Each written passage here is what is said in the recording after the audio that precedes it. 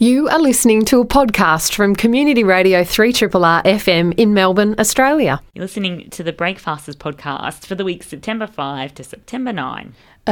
Big week this week. We got to interview Julian Clary about his new show, The Joy of Mincing. And also we had a lovely discussion about the different perks of certain jobs. And then we had a discussion about television or other things that we've watched this week. Sex and the City. Don't spoil it, mate. And we talked to John Elder Roberson about his book Switched On, which is about autism and a new research project that's happening about that. What a week. British comedian Julian Clary, someone very familiar to Australian audiences. His show, The Joy of Mincing, is playing on Wednesday night at Her Majesty's Theatre, but right now he's joining us live in the studio. Welcome to Triple R. Hello, isn't it nice and relaxed in here? Often you do these radio shows and they're all busy being frantic and clapping all over the place. But it's very chilled in here. Is it? Oh, that's good. I think that's just another synonym for unprofessional. I was just thinking that, but... I said before you're very familiar to Australian audiences. I was just trying to think, when was the last time that you were here? How long has it been since your last visit? Well, I was in a place called Adelaide in February. Oh, okay. Because I was their cultural ambassador, I'll have you know. But I haven't... Yes. Wow. Oh, yes. But I haven't done a proper tour of Australia for about 3 years, I think.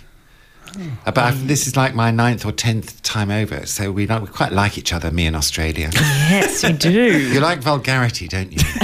Sure do. There are things I might get into trouble with in the mother country. I can come over here and talk about it on breakfast radio. Well, I think we're going to ask you about some of those things. But what can people expect from this show? I mean, you're famous for your interactions with the audience. I'm kind of curious as what the secret is to making that work. Well, I've always liked messing around with the audience because I think they're more interesting than anything that would be scripted. In this show, The Joy of Mincing, it's about what it says on the tin. It's about mincing, which this is my 30th anniversary tour. So I've always had... Mincing's always been a feature of my shows. And mincing, and what it is, of course, it's a funny way of walking, but it's also a declaration of joy in oneself in the face of adversity. And in this show, what I do with the audience is I hand out MBEs, Minces of the British Empire, and I select people who may be worthy in the audience, and they go home with I should have brought you one actually, really lovely proper MBE thing that I've had made. What makes someone worthy of an MBE then? Well, I have to investigate them. It's basically I select them. It's a sort of psychic thing, right. And then I find out why they're worthy. They've always done something nice or kind. Is that so? You just kind of look out in the audience and go, "Hello, there's something about the way that you look." Yes, you have to have eye contact with people, right? Because 1 in 5 of the general public are mad, and you don't want them on stage. Oh, we know. So you don't want mad people, you don't want drunk people, and just people who are fun, who've got a bit of a story to tell. And inevitably, they have to go off and get changed into some of my most iconic outfits from the early 90s. Awesome. In order to receive their MBEs, and then they kneel down in front of me, and so it goes on. Well, talking about those costumes, when Sticky Moments was first shown here, I feel like a lot of the straight viewers probably had almost no idea about queer culture at all, whereas today it seems much more mainstream in a way. Has that changed the kind of jokes that you can do and the kind of way people respond? Well, there's less of a kind of gasp of... people are quite tittillated. There's things you can do with comedy that you can't do any other way in terms of demystifying gay culture. But now everyone's kind of in on the joke, and it's about entertaining people and I like to have a theatre full of people laughing, proper belly laughs, as opposed to how it was. You know, things have certainly evolved a bit.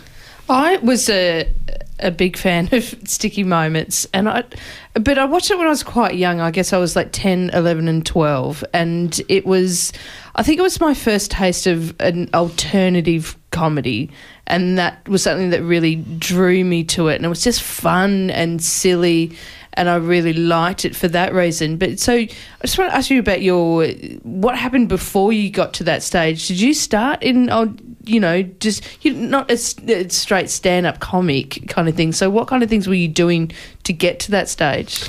Well, I was at university and I started doing a double act with a girl called Linda, called Glad and May, and we were two kind of, it was a bit Dame Edna-ish actually. We were kind of char ladies. Do you know what that means? No. Two cleaning ladies. Okay. And the alternative cabaret circuit in London was in its very sort of embryonic stages, and it was where eccentric people who didn't fit anywhere else would somehow end up in these rooms above pubs. You kind of thought, oh, at last I've found an audience of people that were kind of going to understand. And it was a very left-wing environment. No one was thinking it would ever last very long or become more mainstream or be a stepping stone to television. No one was thinking like that. It was just sort of a way of expressing yourself, rather like your blouse with sausage dogs on. It's pretty great, isn't it? I'm admiring, yes. Thank you. And you're wearing floral. We like to dress up. It's a nice touch. Hey, you've always kind of famously riled the establishment, and there was a point in time where they really wanted to get rid of you. Can you remember what that was like to feel like that? That you could be offending someone so much with your humour that they wanted to get you out of sight, out of mind? Yes, it wasn't particularly pleasant being infamous, and I said something on live television that caused a scandal. You did? Such a long time ago, people won't really remember. You can. Are we allowed to say what it is? You can totally tell. Oh, tell the story. Go for it. I talked about fisting the Chancellor of the Exchequer. I thought it was funny at the time. Actually, I came over when when I was in disgrace. I came straight to Australia and was embraced here. So that's part of why I have such an affection for Australia.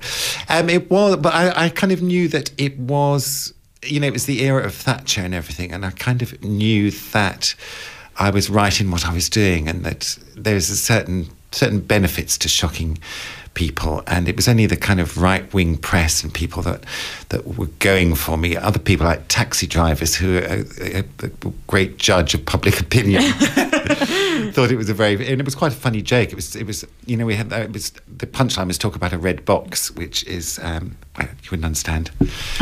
Red box is what the Chancellor of the Exchequer carries round. Ah, right, okay. But it's double entendre for you, which I've deconstructed. Thank you.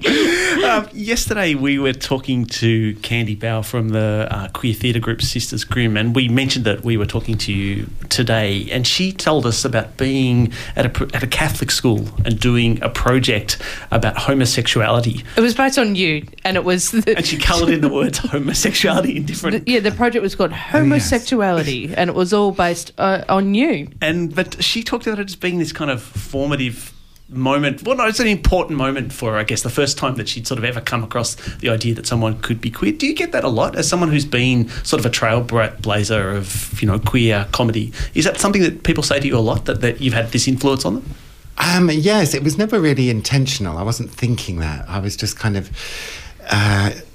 enjoying myself. And because the cabaret circuit was a very competitive place, I thought, if I wear black rubber and talk about graphic gay sex and bring my dog on stage, Fanny the Wonder Dog, this will get me noticed. And funnily enough, I went to a Catholic school run by Benedictine monks, which was quite an oppressive environment. And I think that was kind of my inspiration. So it's interesting that she was also... Yes, that all ties in. I blame the Catholics. Yeah. Oh, we blame them for everything. Yes. I too am a gay comedian and grew up in the Catholic Church as well. So there's an awful lot of it about. Yes. You have to have a sense of humour growing up like that, I think. Absolutely. Just in passing, you did mention Fanny the Wonder Dog. Is Fanny still with you? Well, if she was still with us, she'd be about 35 possibly years old. Not. So, no, she has passed over to the great behind. And I then got another dog called Valerie, who I was convinced was Fanny reincarnated. And Is it another Whippet? Another Whippet. Looked the same. And I searched the dog's names because I believe in reincarnation. I was trying to find Fanny, and I found Valerie, and I thought, this is the same dog. And I took her home and we rehearsed, and then I took her on stage one day, and she has no talent. Because Fanny would do these impersonations of the Pope and the Queen Mother, and she really did have a certain something. But Valerie, it was painful. Nothing. Very Whippets are very anxious dogs. I've had Whippets in my life. I'm surprised that you ever got any Whippet on stage. Rohypnol. That's the secret. I jest, of course. Also, Nancy, you're also writing children's books Yes. these days, which is perhaps an unexpected career trajectory for us. Tell us about The Bolds. I know, none of us saw this coming. Right? It wasn't my idea, actually. It was my agent's idea. And The Bolds, it's a series of books about a family of hyenas living in disguised as human beings in suburban London. And it's a story I actually made up when I was a child. I grew up, I was quite a lonely child for reasons I won't bore you with, but I used to sit and watch The Neighbours, and we happened to have very hairy neighbours. She had big frizzy hair and the husband had a hairy back, and they also laughed a lot, and they had this loud cackling laugh. And I used to watch them when I was about 8 years old, and I decided that they weren't human beings at all. They were animals living in disguise. So all I've done when I came to write these books was regress to being an 8-year-old boy again, and out the stories come. Just on the reviews of this tour, a lot of the critics are talking about you now almost as a national treasure, kind of iconic performer. How different was the environment when you first started performing? Did you ever imagine that you'd reach that level of kind of mainstream love and acceptance? Well, no. Why are you all signalling at him? Because he's tapping his hand. Don't tap He's tapping his yeah. People might think it's me. Well, that's why. It was to save you, not Jeff. So Thank you. Well, no, I never thought that I would do it for very long, because it is, let's face it, a very silly and trivial act, and I'm just really messing around with the audience. So when I started when I left university, I thought, well, this will be fun for a couple of years, but eventually I'll have to get a proper job. But I find I've managed to string it out for 30 years. And it was very different. It was a very small little world, and we were sort of battling against all manner of things. And now, yes, it's changed. It's much more pleasant, really. Mm-hmm. The show is called The Joy of Mincing. It's playing this Wednesday night at Her Majesty's Theatre. We've been talking to Julian Cleary. Thanks so much for coming in. Thank you. thank you.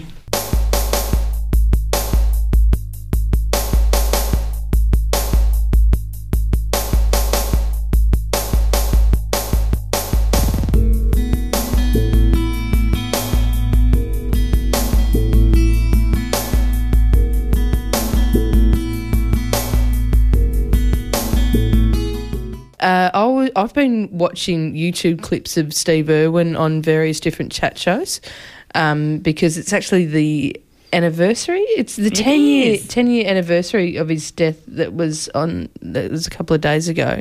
But also I've just found out that his son... Bob. Is it Bob? Yeah, it's Bob. Yeah, Rob. Robbie. They call him Bob for short. That's right. That's why I was confused. I don't remember Robert. I know, because I've just been reading about them a lot this week as well. No, I don't know anything. I'm curious to hear where this is going. Well, Robert has just is one of the Australian Geographic Nature Photographer of the Year Junior Award. Yeah, but it says that he won, but then you read further and you find out he got runner-up. So he didn't win. Yeah, exactly. But anyway, he took a photo of a crocodile, but a close up of its teeth. It's quite amazing. Anyway, so I've been watching YouTube clips of Steve Irwin, and geez, he's great. Just his ability to entertain and educate at the same time was quite astounding. Like, in terms of being able to, he comes out and he's got such a big personality, and for him to, you can tell that he runs that interview. Like, the interviewer will be like, "Oh, Steve, tell us about this," and he'll just go off on his own little thing and go, "Yeah, look at this. Oh, crikey. Oh, it's so great." Blah, blah. And then out of nowhere, we'll bring the conversation back to conservation and the whole point of him doing all of the stuff that he did. He was such a huge personality. I still remember as a kid watching those really early series of him. It was just him and his wife Terry in the tinny, like going and catching crocs and moving them to different places to safety or whatever. And as a kid, I was just oh my God, who is this man? And I just thought he was this crazy man, and being so kind of totally pulled into his personality. But at the same time, I asked Mum to watch the show about the crocodiles every week, where he would teach us stuff about crocodile conservation, and, it really worked on that Is level. this where your love of crocodiles comes from? No, because my first introduction from Steve Irwin was from South Park. Oh, really? Yeah, never heard of him, never seen. Never heard of Steve Irwin before South Park. Yeah, it wasn't until Cartman was doing his impersonation of. Wow. I was like, who is this? And then eventually found out later on who he was, but it was Cartman. Did it for me. But where's my love? I don't know. I think I've always been a fan of things that will potentially kill you. Because Same. it's Sharks and bulls.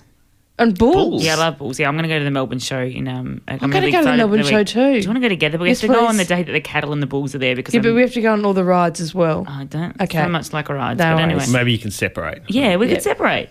I'll go see the bulls though, for Yeah, sure. cool.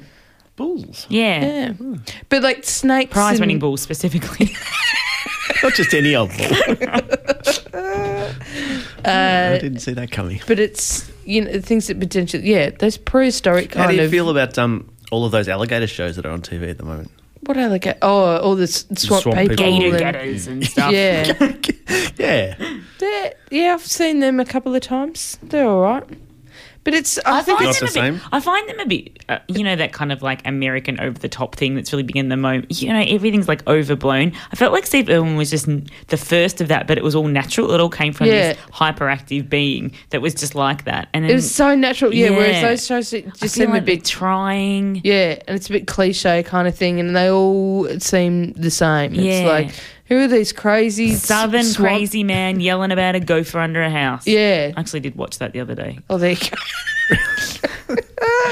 What else did you watch then? Oh, so you're gonna love this. Saturday night, I stayed in and watched the women's football, as we said. But then Yes. after that, I just didn't have much to do. And on Saturday nights, for all the sad ladies that stay home, but with my partner, Sex and the City marathons. It happens every Saturday night, so it's awesome. If you ever stay in on a Saturday night, they go from about 8:30 to say 11:30 at night. Oh, wow, they just keep going. Of the TV show? Or Of the TV movie? show, yeah, and they just go on forever and ever and ever. And it's just these marathons. And I forget, but every so often I'm home on a Saturday night, I'm like, oh yeah, back to terrible Sex in the City. And my partner's like, I don't want to watch this, but then sits on the couch and watches the whole- watch. He's like, oh, not more Sex in the City. And I'm like, Oh, no, not more not Sex in Sex the in- City. Oh, I'm going to walk over here. Oh, come back now. And also on the other channel was Bridget Jones's The Edge of Reason. So it was My like gosh. this single girls kind of evening in, except that I was with my partner. And so I'd flick between The Edge of Reason, Bridget Jones's The Edge of Reason, which is the second one, not so good. Yeah, right. Yeah, the one where she goes to the Thai jail and Do you remember that, Jeff? No, I remember the first one, but no, I got... second one's not so good, although she's just a really lovely character. She's such a great character. It's quite enjoyable, even though the script's terrible and the plot's terrible. You kind of enjoy it. But I just realised how bad Sex and the City was. Every time I watch it, I go, this is appalling. Every aspect of it is terrible. Carrie But is so a you horrible... still sit there and watch yeah, but I it, love yeah. it. It's Yeah. so strange. It's so addictive. I don't know if it's like a childhood thing, but I couldn't help but wonder if the whole show was about me. Like, it's just Carrie interrupting people with their problems. You got Samantha walking along going, I've got breast Yeah. cancer. Oh my God, Biggs left me again talking about cancer. He's a cancer on me. And you're like, oh my God. Wow. Like, it's just this constant, coming back to how Carrie is just, and this obsession with men is really bizarre. But I love it. Like, it's still wonderful. Yeah, and yeah. Samantha is clearly, with all the retrospective time and perspective of time, is retrospectively the best character on Sex and the City. As a- Hands Absolutely. down. As a Yeah. writer, do you find yourself envious of the situation where you can occasionally sit on a windowsill and bang out an article and somehow live in Manhattan and On spend an all your Apple time getting Mac. drunk and having sex? Right, in these appalling columns. I couldn't help but wonder, do men really like hairy legs? Anyway, but that was my watching. What did you watch? Please tell me Sex and the City marathon. No, but well, I don't know where to go. I was nearly about to say, one of the things that I have been watching a bit over the last week is refrigerator videos. What? Oh my I was God. thinking maybe this is a new low in my He's life. finally cracked. Steph, No, come back because to I- Sydney. mean? Well, because I had to buy all these new appliances. Yeah. Yes. Yes. Well, so you can go to appliances online and they're much cheaper than... Well, Oh, yes, I've been looking at appliances online. well, you'll know then that they all come with a YouTube video where there's a man telling you about the virtues of this particular Really? I refrigerator. did not know that. No, Wow. they did. He's saying, yes, it's got a large storage area. It's got an ice maker and very No. sturdy. It's like they've just put a camera in front of this guy. He's like one of the salesmen in the Wow. I don't shop. know what's sadder, them making it or you watching it? Yeah, it's strangely Like addictive. more. Wow. Really? You may not. No, not really. But it's kind of. I mean, this is the thing. I was saying to you off air. Like, it's kind of hard. You might need a new fridge, but it's kind of hard to get excited about it because one fridge is pretty much the same as another fridge. But here are these guys desperately trying to make something to say in these videos. So they open the door and they say, "Yes, sturdy construction," or "You can wipe that down easily." Wow. But I and don't know, I'm then, going to feel That it's is the the whole best. new world That is the best. What did you watch this week? Ever. ever. I was going to talk a little bit. I think you've peaked, Okay, Jeff. yeah, I have peaked.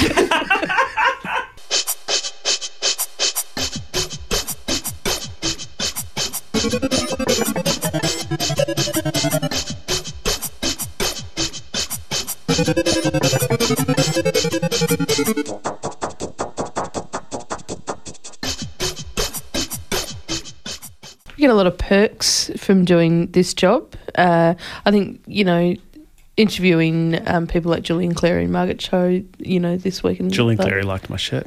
He liked my shirt first. So thank you. Didn't like anything I was wearing, so suck on that. But it just made me, think of other cool perks that I've had in other jobs. I think one of the greatest perks of my other job working in outside school hours care is during the school holidays and just going on excursions all the time. Going to places you wouldn't usually go otherwise. Yeah. Or just being able to go to the movies and you get a half an hour break and that is my time that is nap time. So Aren't you worried they'll escape or? no, Not escape, because maybe escape's not the right word. Or maybe it's exactly the right word. You know what I mean? no, but that's my break time. Fully, I'd be on a break. So there are other staff there that are. Oh, okay. So you're at the movies, you get half an hour off to sleep during the film, is that Yeah. right? Where you don't have to pay attention. Yeah. Great. And then otherwise, but the kids they're engaged in the movie. They'll just sit there and watch the movie. It's fine. You sit on the edge, you sit on the end of the row. So if they have to get out there, they have to climb over you anyway. They so wake you up. yeah. I used to work for a professional association. I won't say who they were, but my job was changing light bulbs. Literally, that was my job. No. Yeah, they had all these downlights in the thing, and they would blow all the time. So I have to come every week, do sort of cleaning and bits and pieces. Surprises me, given... What are you trying to say? I'm not saying I was very good at it. Okay. But anyway, the perks of that job, they would always be having like conferences because that was what they did. And so we'd come in the next day and all the plates of food would still be left.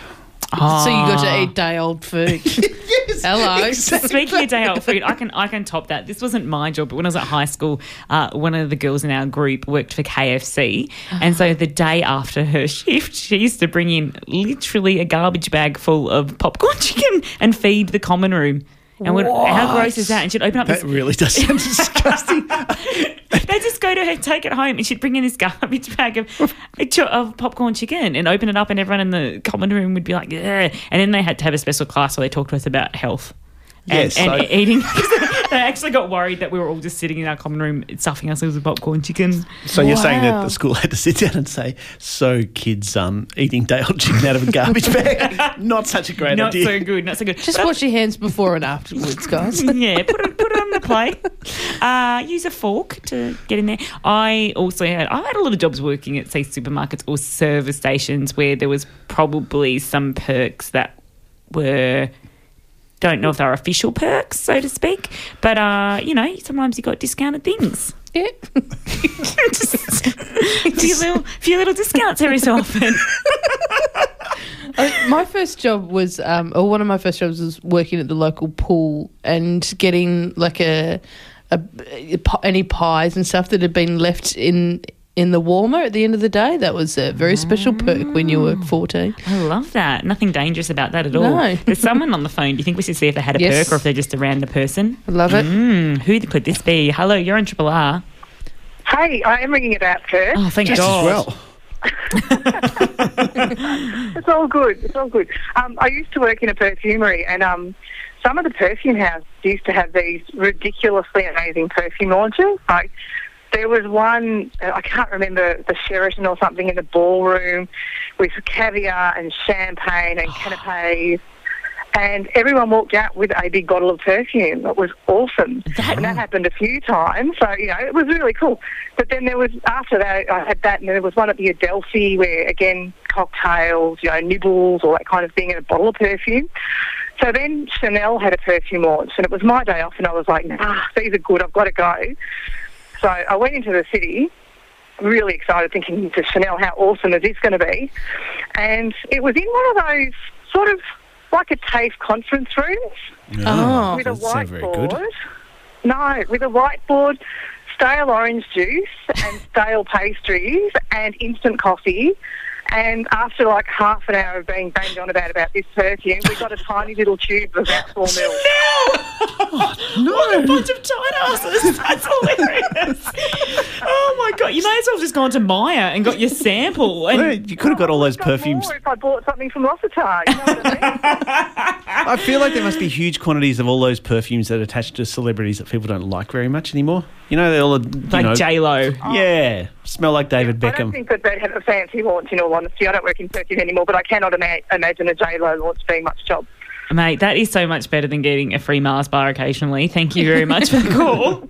Pleasure. See ya. See ya. What a world that I had no idea existed. I was just thinking that, these perfume launches. I feel like maybe I need to get in on that. If In there's the a perfume way. action. Yeah, how Well, would I do reckon that? Chanel's probably got a job going.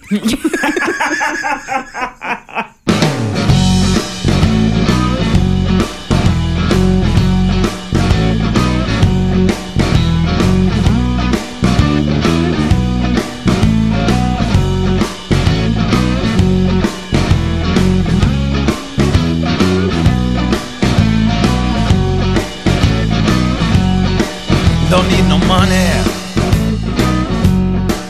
got all I need. Don't need no money, got all I need. You're listening to Breakfasters here on Triple R with Jeff, Geraldine and Sarah. The book Switched On is published in Australia by Scribe. It's a book with the intriguing subtitle, A Memoir of Brain Change, Emotional Awakening and the Emerging Science of Neurostimulation. To explain what that means, we're joined by the author, John Elder Roberson. Welcome to Triple R. Good morning. Thanks for having me with you today. It's a great pleasure. You write in the book about growing up as someone who was very, very good with machines. And in fact, you went on to build the famous fire-breathing, rocket-launching guitars that Kiss used to use, but you were not so good with people. And you were later recognised that you were somewhere on the autism spectrum. When you were growing up, did you feel that there was an absence in the way you related to people, or did you just think that was how you were? Well, I felt there was something wrong with me because other kids didn't want to be friends with me. They didn't want me around or to play with me. And what else can you conclude as a child in that circumstance except that you're defective or broken? Was getting an actual diagnosis, having a label that you could put on the way that you felt, was that useful for you? It was tremendously valuable because it was the first time that I had a non-judgmental explanation for why I had struggled socially all my life. Rather than being told I was stupid or retarded or lazy, I learned that I'm an autistic person, and autistic people have certain difficulties reading emotional cues and connecting successfully with other people. How old were you when you got the diagnosis? I was 40. Most people who were my age in their 50s and 60s today grew up as I did without a diagnosis unless they were essentially unable to speak. Right. This book is mostly about the consequences of a trial you underwent with a procedure known as transcranial magnetic stimulation. What is TMS, and why did you decide you wanted to do it? TMS is a process of using electromagnetic pulses, like the energy in an MRI machine, to deliver electrical energy to small areas of the brain the brain is basically an electrical organ. It's a bunch of nerve cells with wires connecting them. And psychiatric medications affect the properties of the wires, if you will. But a psychiatric medicine goes all through your brain, so it has side effects as it imbalances areas that aren't awry. The possibility of brain stimulation is that they could directly target the area they thought was affected and only that area. And I thought that it was fascinating, and I was very hopeful that it would help me to see emotional cues in other people. How does that differ from something like electroshock therapy in terms of... Electroshock therapy is putting wires on either side of your head and sending a thunderbolt through your brain that's so powerful it burns out a bunch of connections and causes a massive reset. Okay. TMS is much gentler. You're conscious when it happens, and it puts you into a kind of a meditative state. It certainly doesn't burn out circuitry in your head. Okay, let's talk about the effects. You weren't very sure as to what exactly was going to happen, but you had quite remarkable consequences. And one of them was a change in the way that you heard music. Now, you were someone who'd spent a lot of time in the music industry, but suddenly you were listening to music in a different way. Tell us about that. Well, the difference was that I'd been very successful as an engineer in music, and for me to do a good job as an engineer, I had to deliver sound that was clear, properly equalized, it wasn't distorted, it didn't echo. I had to master the technology of delivering the music, but I never really gave any thought to the emotion or the feelings of the singers and the other performers. And suddenly, after one of the brain stimulation experiments, I was just overwhelmed by the emotion in the music, something that had never happened to me before. You talked about previously not being able to pick up on emotional cues and stuff, and then later you could. Can you explain what it was like before and after? Well, autistic people are very emotional.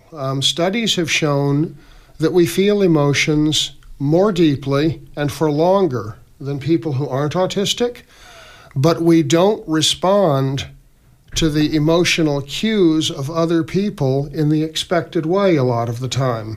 And that causes us really quite a lot of pain.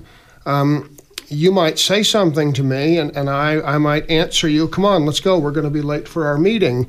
And you could think, well, what a cold, callous son of a bitch he is, because you were very worried about something, and in fact, I had no clue at all. And I might care for you very much, but I had no clue, and so your feelings were hurt, and it's painful for us to have those kinds of social failures, and that was what I hoped the TMS would change, and it did. And it did allow you to understand emotions better, but that also had some less positive consequences for you, as well as these positive ones. It changed the way you thought about some of the relationships that you had. Maybe you could explain that.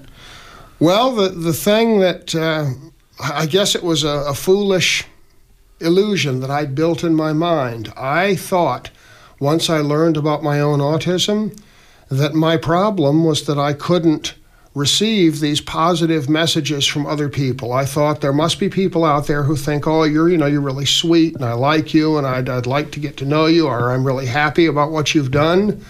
And I thought, if only I could get those messages, I'd feel great. But it turned out that the messages that I got when I could see these cues were worry and fear and anxiety and jealousy. And of course I thought, well, what's on the front page of the newspapers every day? And what kind of a fool was I to think that it would be different? And it was, frankly, it was devastating. And I had been shielded by my autism all my life from those bad messages. I realized that when it happened. Did that make you regret having gone through the process to be able to feel those things or to be in their kind of pathway?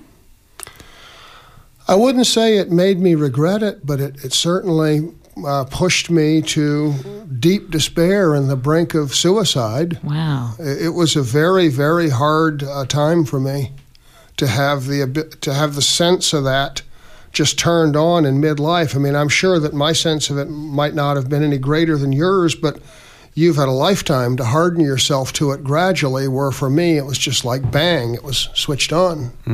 What is the status of this procedure now? When you did it, it was simply research, but has it been approved for general use? I guess I'm a little worried that some people might be listening to this and thinking there's a cure for autism, I want to get that at once. But maybe we can clarify, what actually is the status of this procedure? Well, I think that we should first clarify that autism is a neurological difference. It's not a disease, and as such, it's not something that needs a cure. Autistic people are not sick or broken versions of others. We're complete in and of ourselves. We're just different. And we can be disabled in certain ways, like seeing emotions. I was very disabled by that. The status is that TMS is currently approved to treat depression and anxiety throughout Australia. And there's quite a bit of research going on to study the use of TMS in autism. Dr. Peter Endicott is doing that work right here in Melbourne at Monash and Deakin. And then we have other researchers who are studying TMS in addiction, in reducing deterioration from aging. It's being studied in schizophrenia. We've really just started to scratch the surface with what it can do, and I think the story in my Switched On book is that of me, an autistic person, but it could be a metaphor for anyone with what is now an unreachable dysfunction in the mind, and we have a technology that may be able to reach in and change it tomorrow.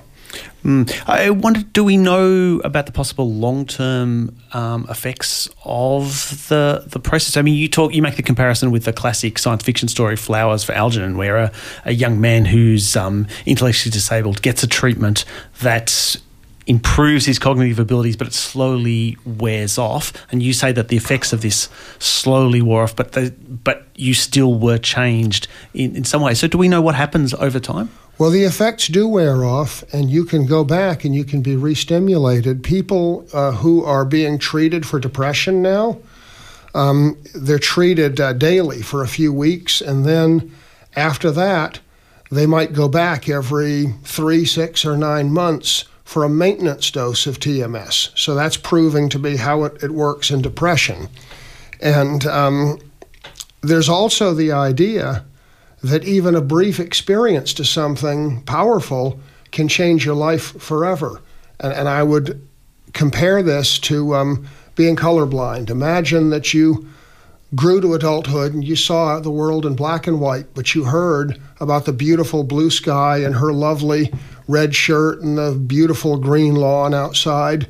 And eventually you developed a kind of a maladaptive response to that, where it started to make you angry because you thought, well, that's just bull. I mean, the world is as I see it, and I believe the evidence of my eyes, and there's no such thing. So imagine you go into a doctor's office and they do something to you, and you come out and you see all the beauty of the world's colors. And you say, well, my God, it was real. It was real all along.